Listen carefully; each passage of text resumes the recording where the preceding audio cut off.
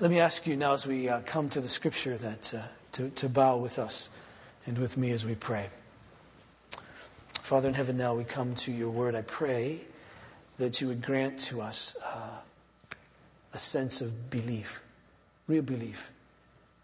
For this is your word. We pray that you would enable us to receive it not as the words of men, but the word of God.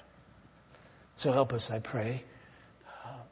Take away distractions, whatever they may be, just the day, the moment, what happened before we got here, what will happen the remainder of the day, any anxieties we have from the week before, any anxieties we have as we anticipate the week to come. I pray that we're able to lay those before you now and listen. Help me, help us. This I pray in Jesus' name. Amen. Turn please to Colossians in chapter 1. Colossians chapter 1, please. I want to read verses 9 through 14. Colossians chapter 1, 9 through 14, please.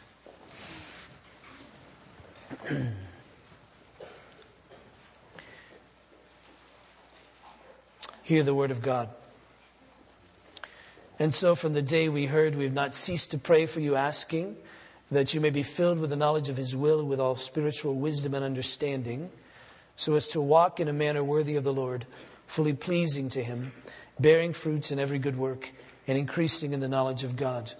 May you be strengthened with all power, according to his glorious might, for all endurance and patience with joy, giving thanks to the Father who has qualified you to share in the inheritance of the saints in light. He has delivered us from the domain of darkness and transferred us to the kingdom of his beloved Son, in whom we have redemption, the forgiveness of sins. We've been in this passage for some time. I think this will be the last consideration of this particular piece of it. This prayer will take up verses, I hope, 12 through 14 this morning. It's good for us just to ground it in context. Remember, this is written by Paul, an apostle of Jesus. It's fascinating always to read his stuff in the scripture, because we know that he began as a persecutor of the church. He started his life, his adult life. He was a Pharisee, which was a sect of Judaism that thought, in a sense, they had it all together, that thought they knew the law of God, that thought they could do the law of God and thus be commended to God by their works, by who they were. And Paul was in that camp. He knew himself, thought of himself as a Pharisee, the Pharisee according to the laws of the Pharisee, blameless, that no one could blame him. And so here he was. And when Jesus of Nazareth came along, and his followers came along after him, Paul took up the opinion of the other Pharisees that Jesus was an imposter. Worse than that, he was a blasphemer. That is, he had claimed to be the very Son of God. He claimed to be equal with God. He claimed to be one with God. Claimed to be God in the flesh. And that, according to this Pharisee, this Paul, was blasphemy. That was a statement against God. How could Jesus, being a man, claim to be God? This Jesus claimed to be the bread of life, saying that you can't live without me. Claimed to be the light of the world, saying you can't see anything without me. Claimed to be the good shepherd. Good shepherd. Shepherd was the name that God used of himself. How could this man claim to be God, being the good shepherd? He claimed to be the door, that is the only way to the Father, the only way in to know God. He claimed to be the resurrection and the life. There's no life apart from me, Jesus said. And even if you die, there's no resurrection apart from knowing me. Not resurrection to life. Anyway, Jesus claimed to be the way, the truth, and the life. The only way to the Father. The only reliable way, the truth, the only one you could depend on. He was life itself. This Jesus claimed to be the true vine. You can't live unless you're connected to me.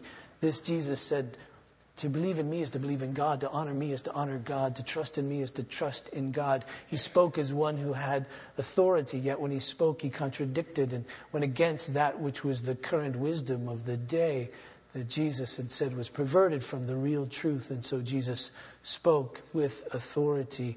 The Pharisees took up against him. Jesus was eventually killed. Now these followers of Jesus went around, so Paul, now this, whose name was then Saul, went around to persecute them, to arrest them and even to kill them. He had received orders to go to Damascus to arrest others of the followers of Jesus. But in his travels, he himself was arrested by Jesus. Jesus, this risen one, yes, risen. Though he had died, he rose from the dead. Paul didn't believe that, but now he did. And when he met the risen Christ, Jesus spoke this to him and gave him these orders. He says, I am Jesus whom you're persecuting, but arise and stand on your feet, for I've appeared to you for this purpose, to appoint you as a servant and witness to the things in which you've seen me, and to those in which I will appear to you, delivering you from your people and from the Gentiles, to whom I am sending you. And here was the task, here was the commission, here was the mission upon Paul's life from Jesus. He says, to open their eyes, so that they may turn from darkness to light and from the power of Satan to God, that they may receive forgiveness of sins and a place among those who are sanctified by faith in me. So Paul is to go in his work, in his ministry, his preaching, his teaching, and all of that. Somehow through his ministry, eyes are to be opened. So you get the sense that they're closed, that they're blind. People are to be able to see. Eyes are to be opened so that they may turn from darkness. They're living in darkness, it appears. They can't see, obviously, in darkness. It's dark. From darkness to light so that they can see lights. They can see everything then in light of Jesus and through him. And from the power of Satan, they must be under the power of Satan at the moment, to the power of God. And in all of this, they'll receive forgiveness of sins and a place, Jesus said, among those who are sanctified by faith, and be sanctified, set apart, sanctified, to be made holy by Jesus. That was the mission that Paul was given. Now in that mission, of course, he went around. He traveled a great deal. In his traveling, he planted churches. And there were times after he had planted a church that he would write to them. Thus we have his letters. And he would write to them the very word of God. He would write to them to encourage them, to teach them. And very often something had come up, something he had heard about had come up in that fellowship, in that group of believers. And he would write to teach them about it, perhaps to correct them about it, or to encourage them in it. So he writes this church in Colossae. As we've said, one of the unique features here is that he didn't plant this church, probably hadn't been there, to this group of believers, that his friend Epaphras, this faithful minister of Christ, had planted it. And now again, Paul, who was once a persecutor of Christians, who had been arresting them and throwing them in prison, was now in prison himself by others who were like what he was. And they imprisoned him. He's in prison in Rome. Epaphras comes to him, reports to him that there's this church in Colossae, and they have great faith in Jesus. They have great love for each other, and they have great hope because they get the gospel. They have great hope. They know there's something for them that's secure from God. And they're banking everything on that, and they're living their whole life in faith in Jesus. So Paul writes to them. He writes to them because he wants to encourage them. He writes to them because he wants to teach them some. And he writes to them because there's some issues going on that he wants to help them through and to correct and to enable them, to give them strength, if you will, so that they can continue on in the faith. He prays for them, as he often does for people that he has ministered to or knows of their faith. He gives thanks to God for their faith, and now he comes to make particular requests. And as we've been working our way through this prayer, it's important, I think, for us to realize that he prays that which is important. He prays that which is vital for life. Now, I almost said vital for Christian life. And it's certainly vital for that. But I think we have to realize this is vital for life. There is no option to Jesus if you want life. It isn't as if there are two ways. It isn't as if you can go this way with Jesus and get some kind of life, and go this way with Jesus and get some other kind of life. The way the Bible puts it is, if you go with Jesus, you live in light and life. If you don't, you live in darkness and death. If someone came to you and said, I want to live physically, but I don't want to breathe, you would say, sorry, if you want to live physically, you need to keep breathing. And the Bible would say, if a person comes and says, I want life, but I don't want Jesus, the Bible would say, I'm sorry. There is no real life apart from him. Now, what confuses us is that in these days and throughout history, people continue to breathe and reject Jesus, so we think they're living. But according to the Bible, they're not. If you were at a place in your life at one point where you didn't believe, the Bible would refer to you as dead, so that your coming to faith that you might receive life is termed coming from death to life, from darkness to light. And so when I say that what Paul is praying here is necessary for life, it is for everyone. Now, this prayer is a prayer concerning Jesus. It's a prayer concerning faith in him and all of that. But please, we need to understand it's this important, this believing in Jesus. There's no, I almost said good alternative. There's simply no alternative other than faith in him, if it's life and light that we're after, not darkness and death. You with me? All right. So please, I don't know why I've been praying for the children, probably my wife. I've been praying a lot for the children of our church lately and our youth. And I just have this sense to say to our kids, understand the cost of rejecting Jesus. There's no life. And the problem is it looks like life. And it feels like life. And all of that. But unless Jesus is wrong, it isn't life. So you either bank on our own thinking and our own understanding, or we bank on his. So Paul prays. And what he prays that's important and necessary for life is this first. He prays that we be filled with a knowledge of God's will and all spiritual wisdom and insight. Filled meaning controlled by, have this unquenchable desire, an orientation to, following after what is really the will of God. And what is really the will of God is Christ. Notice in Colossians in chapter 2. Colossians in chapter 2 and verse 3. It speaks of Christ, in whom are hidden all the treasures of wisdom and knowledge. And so when Paul is praying that we be filled with the knowledge of God's will and all spiritual wisdom and understanding, what he's praying is that we know Christ. Because in him is the treasure. In him is all wisdom and knowledge. So he's saying, I want you to know Christ. So that, purpose for all of this, so that we can do exactly what we were made to do. And what we were made to do was to live lives worthy of Christ. Worthy of him. He's the Lord. He's the Savior. And so, given who he is, how would we live worthy of him? So Paul prays that we know him, and then knowing him, that he's the Lord of all, the creator of all that is, the judge of the earth, and the Savior, that is the gracious one, the merciful one, our Redeemer. To know all that about him, then how would we live knowing that about him? Would we live in such a way that would be fully pleasing to him? And here's what that would look like. It would look like going around and acting like him. Joyfully, to bearing fruits in every good work, to do that which would be pleasing to him, that good that would be pleasing to him. And not only that we would increase in our knowledge of God, that we would grow up, that we would be mature, that throughout this whole process we would know him better. And then that because of the way that we live, in the world in which we live, we'll need to continue to endure and be patient with joy. That is, it will be a struggle, this following after Jesus, this walking with him. And so not only do we do these things that are good, not only do we grow up in him and in our knowledge of him, but also that we endure. And so Paul prays that they be strengthened, trusting that God will in fact strengthen them. So he prays that they be strengthened with all power according to God's glorious might for endurance and patience with joy, not just begrudging all of that, not just following him, gritting our teeth, but be doing and saying, this is the best life ever. This really is it.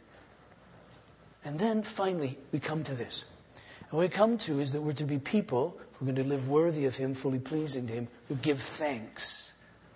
Now, that always sounds like anticlimactic to me. All these other things. We're to be a thankful people.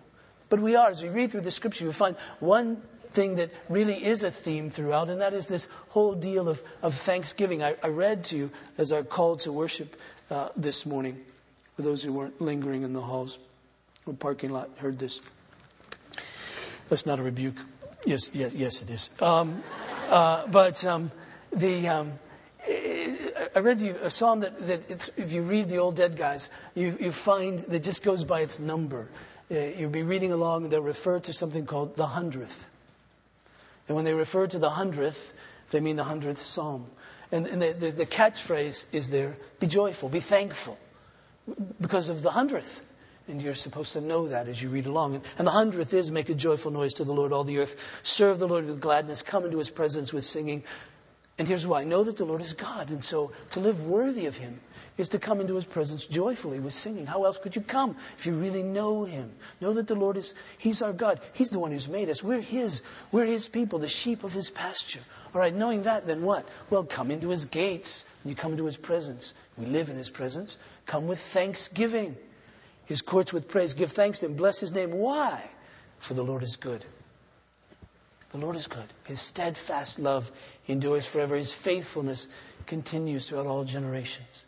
And so the 100th, the psalmist tells us we're to live like that. Paul knows this. In fact, as he's working his way through this letter, he begins in verse 3 of chapter 1 by thanking God for them. In chapter 2, he puts this to them. He says, therefore, verse 6, therefore, as you have received Christ Jesus the Lord, so walk with him. Same idea as we've been talking about in chapter 1.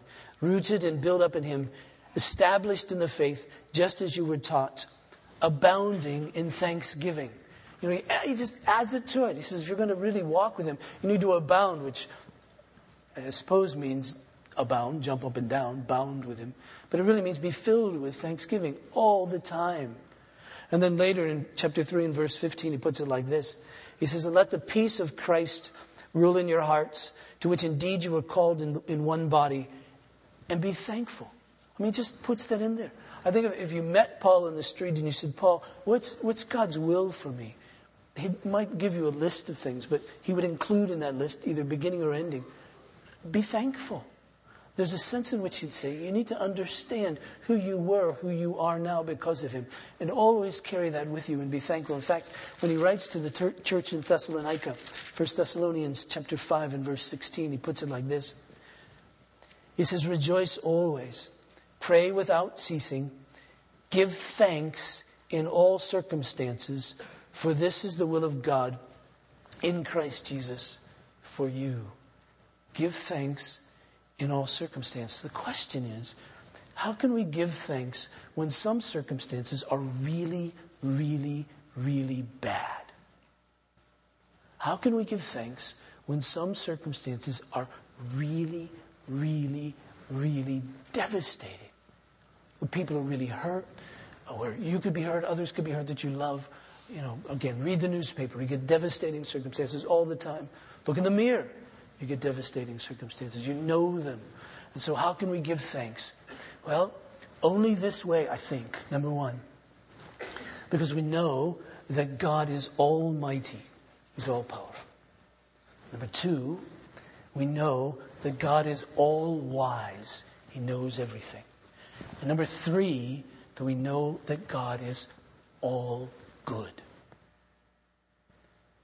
And when you add those together, what you get is something like this. That he can do whatever it is that he wishes because he's all powerful. He knows, because he's all wise, all the possibilities available to him that he could do and have done.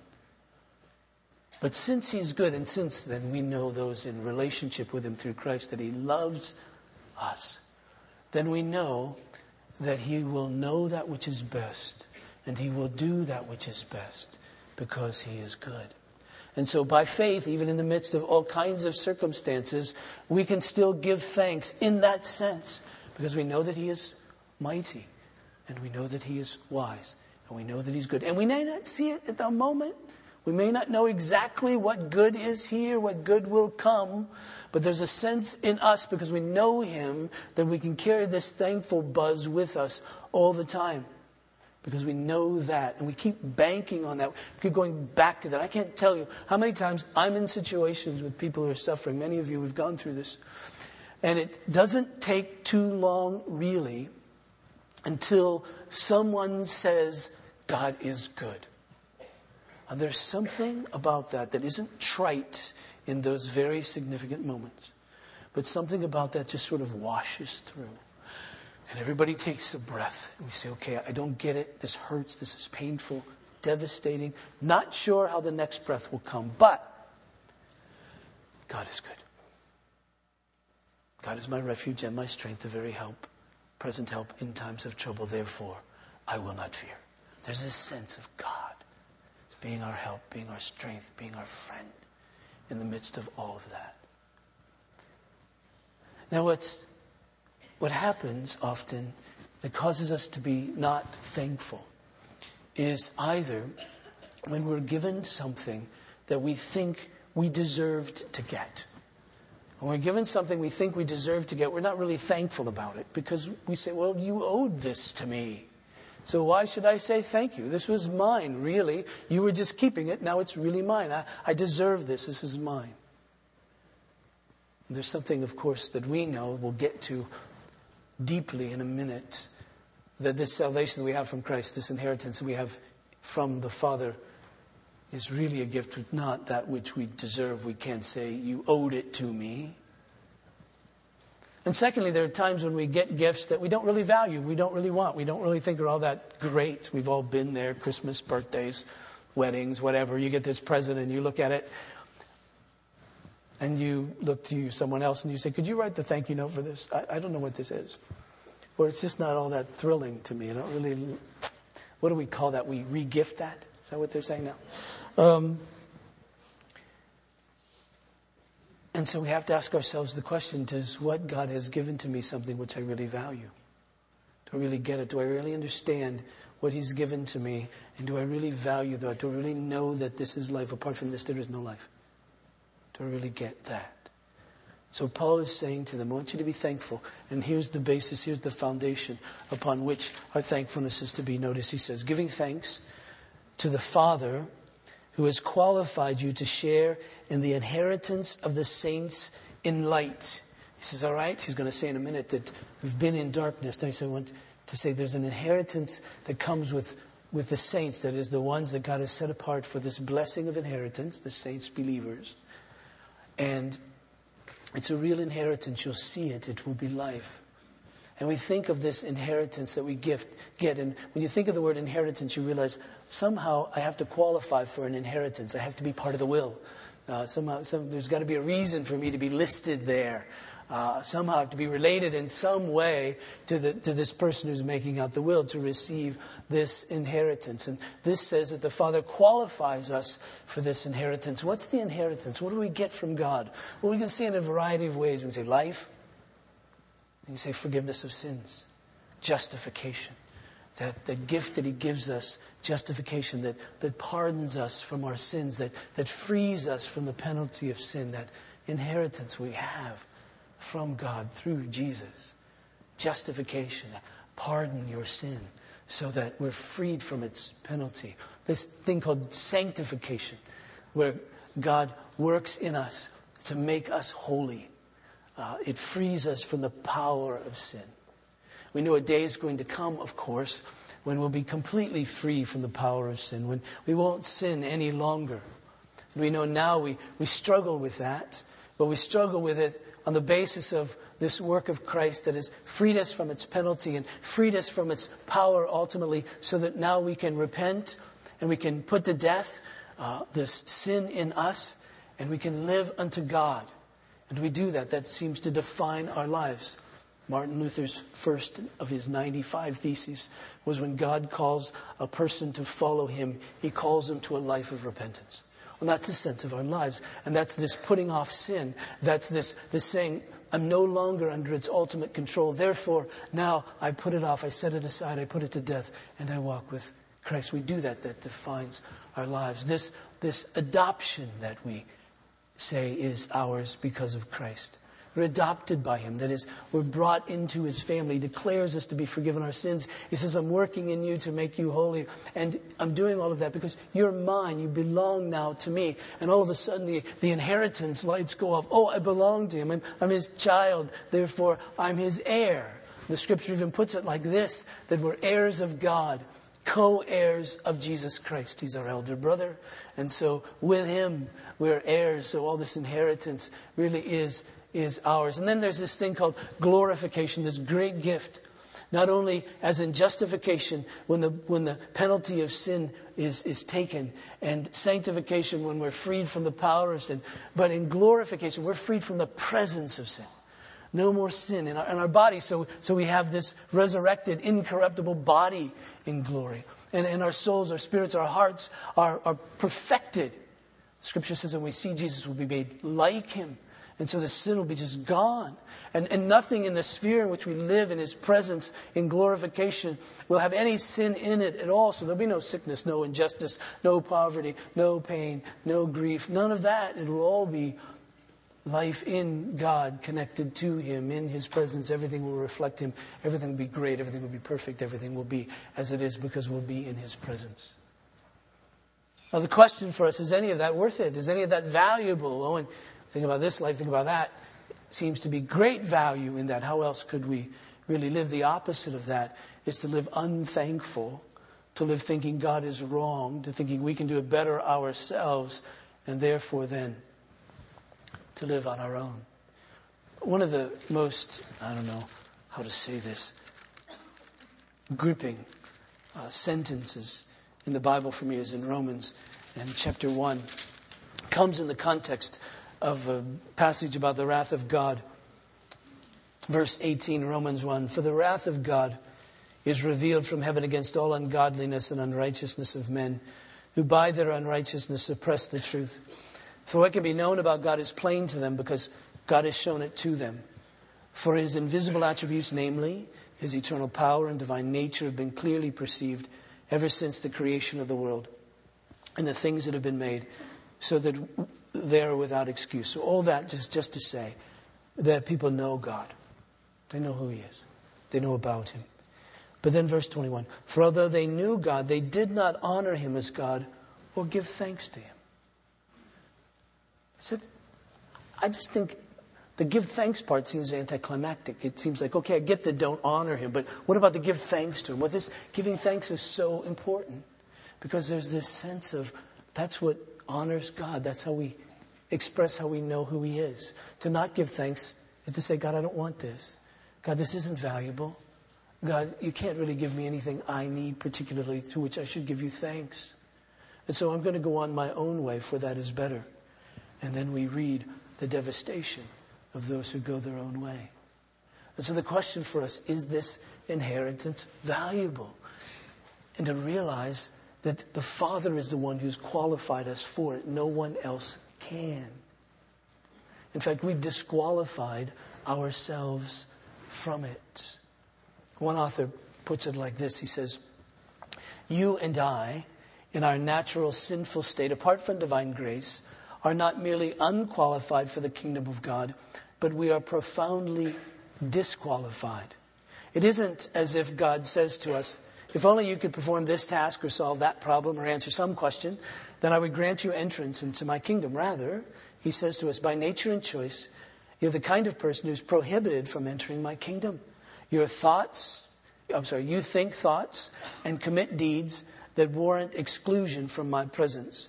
It isn't simply that you would be admitted if you could do this or that, but you're excluded because you're the moral and spiritual antithesis of what is required of any who would share my fellowship.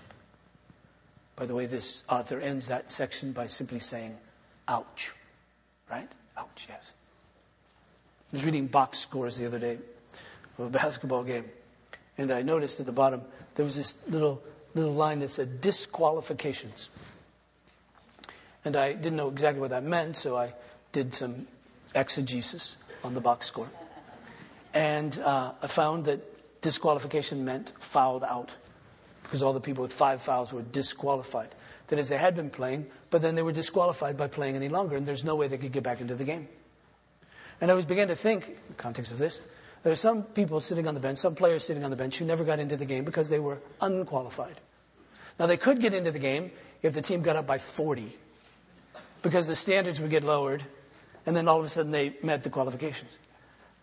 The disqualified guys could never get back into the game, no matter what the score was, no matter how badly they might even be needed. And I thought, yes, we're not simply unqualified because God won't lower the standards. We've disqualified ourselves. So then the question is, if all these things in this inheritance are valuable, this justification, this sanctification, this glorification, this adoption, if that's really life, if there's no life apart from that, if apart from that we're on our own, outside of God, if you will, doing the best we can, but really then living not in His light but in darkness, really not with life but death. If this inheritance is really valuable, how can I get into that? And the problem is that I'm disqualified from it. The gift is that God qualifies us. He writes us in His will. He puts us as those who are part of this inheritance. Well, how does He do that? Notice what Paul says as he goes on. He says this: giving thanks to the Father who's qualified you to share in the inheritance of the saints in lights. He has delivered us from the domain of darkness and transferred us to the kingdom of His beloved Son. He's done something. He's delivered us. He's rescued us. We were in darkness. Now, darkness, if this isn't too complicated, means it's dark. And you can't see. I mean, being in the dark is scary if you can't really see and you don't really know what's there. We talk to our children when we turn the lights out and put them to bed and all of that. Don't be afraid of the dark. Well, they have some experience with that room and the lights. So we say nothing's really going to change here. It's going to be okay. And so over time they grow not to be afraid of the dark. And we get this sort of sense in various places where we're safe when it's dark. But other places when it's dark, we might be very afraid because we're unfamiliar with what's really there. If you walk into a dark cave, you don't know what's there. You hear things. You might feel things. But you don't know if it's a safe thing to pick up or something that could kill you if you picked it up. You don't know what's really there. And if you get in there so far, you don't know your way out. And there you are stuck in that situation. That's a place to fear. When we read darkness in the Bible, we should shiver. We shouldn't just go ho-hum. Because this is not only darkness in the cave darkness, this is spiritual darkness. And the sad thing about this darkness, it's darkness that we like. Jesus said men love darkness rather than light. So the real problem of getting us out of darkness isn't simply turning on the lights. It's working in the heart in that sense, if you will, to say you don't not to love what's here, this life. And that's where we were. We were in darkness, but we didn't know it. We were in darkness, thought it was light. We were in darkness, and we loved it. We were in darkness and thought this is life. The great gift of the Father to qualify us is to come and to take us out of there. He takes us out of there. He delivers us out of there. He rescues us out of there. And remember, we weren't asking Him to do this. The Scripture said it was while we were yet sinners, Christ died for us. Nobody went to God and pleaded with Him and said, please send your Son to die for us. Please, please, please, please, please. He did it while we were yet sinners, while we were still rebellious against Him. And He sent His Son while we were yet sinners to rescue, to take us, and to put us in the kingdom of the Son He loves. The great expression, the Son He loves. I was thinking, what if God had two sons? One He loved, one He didn't. Which kingdom would you rather be in? The kingdom of the Son He loved or the kingdom of the Son He didn't love? Because you could only imagine being the son that He didn't love and the son He didn't love saying, Father, could you help these people in my kingdom? He'd say no. But we're in the kingdom of the Son He loves, this Jesus. And so everything requested by the Son for us, He says yes to. And that's we're in that kingdom. That's why in this prayer of Martin Luther's that I pulled for our confession, it's a bit blunt. Luther was that way. But you see, until we realize this rescue, until we realize what God has done, there'll be no real thankfulness. We'll think we either deserved it or it is invaluable. But he puts it like this. He says, Dear God, before you I confess that I'm a sinner. The 10 Commandments would drive me and commit me directly to hell. Disqualified. But your precious gospel teaches me to know and to believe that out of love you've established a kingdom through Jesus Christ. In it, that is, in this kingdom, you'll be merciful and help forlorn and condemned sinners. I mean, we live under the rule of the merciful Christ. He rules in mercy and grace. And so what he does in his rule, we think of rule, we think that's bad because we don't like to be ruled. But he rules in mercy and grace so that there's help for sinners. So in his kingdom, when sinners come and say, please forgive me, he says yes. When sinners come and say, I'm weak, please help me, he says yes. That's the kingdom of Christ. When people enter and say, I don't need your help, he says, be out of my kingdom.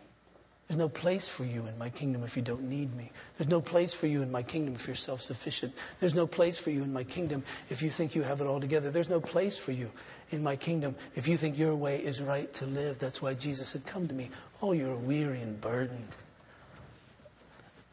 Then you become a citizen of my kingdom. You come to me like that, and I'll give you rest in my kingdom. So Luther knew that, so he could pray finally and confess his sins and know forgiveness because it is really there. He's delivered us from the domain of darkness and transferred us to the kingdom of his beloved Son, in whom we have redemption, the forgiveness of sins. We've been redeemed. So we've been rescued and redeemed. Rescued, taken out. But the way we were rescued is that some price was paid. And Paul says, and you need to know not only your rescue, how desperate you were, but secondly, the price paid for you. We read in our profession of faith from Ephesians chapter 1 that included verse 7, that's this: in him, that is in Christ, we have redemption through his blood, the forgiveness of sins. We have it through his blood. By his very death we have forgiveness of sins. That was the price paid, you say. That was the price paid. Paul says, think about that. Are you now not thankful that so much was given that you might be forgiven your sins? Be thankful. A number of years ago, I found myself, and Karen too, I think, having to teach one of the most difficult lessons I think we've ever had to teach. And it was the lesson of thankfulness. We had a kid who came to live with us who was in a certain measure of trouble. He had beaten up his mother with a baseball bat. He had run away from home. He had stolen valuables from the family. He had become addicted to drugs and was dealing drugs. And somehow he ended up in our house. And so he stayed with us for months. But after the first, 6 weeks or so, both Karen and I found ourselves to be incredibly angry with him. He'd done great. Never became a Christian as far as we know. We haven't heard from him in years. But, he'd cleaned up a bit and all of that. But we just found both of us irritated by this kid. Now, we know kids can do that. But we both realized that he was living in our house as if he deserved to be there. And then we were stuck because we felt really bad about ourselves. We shouldn't be like this. We shouldn't think like this. Oh my. And then we said, no, he needs to learn this. So how do you teach thankfulness?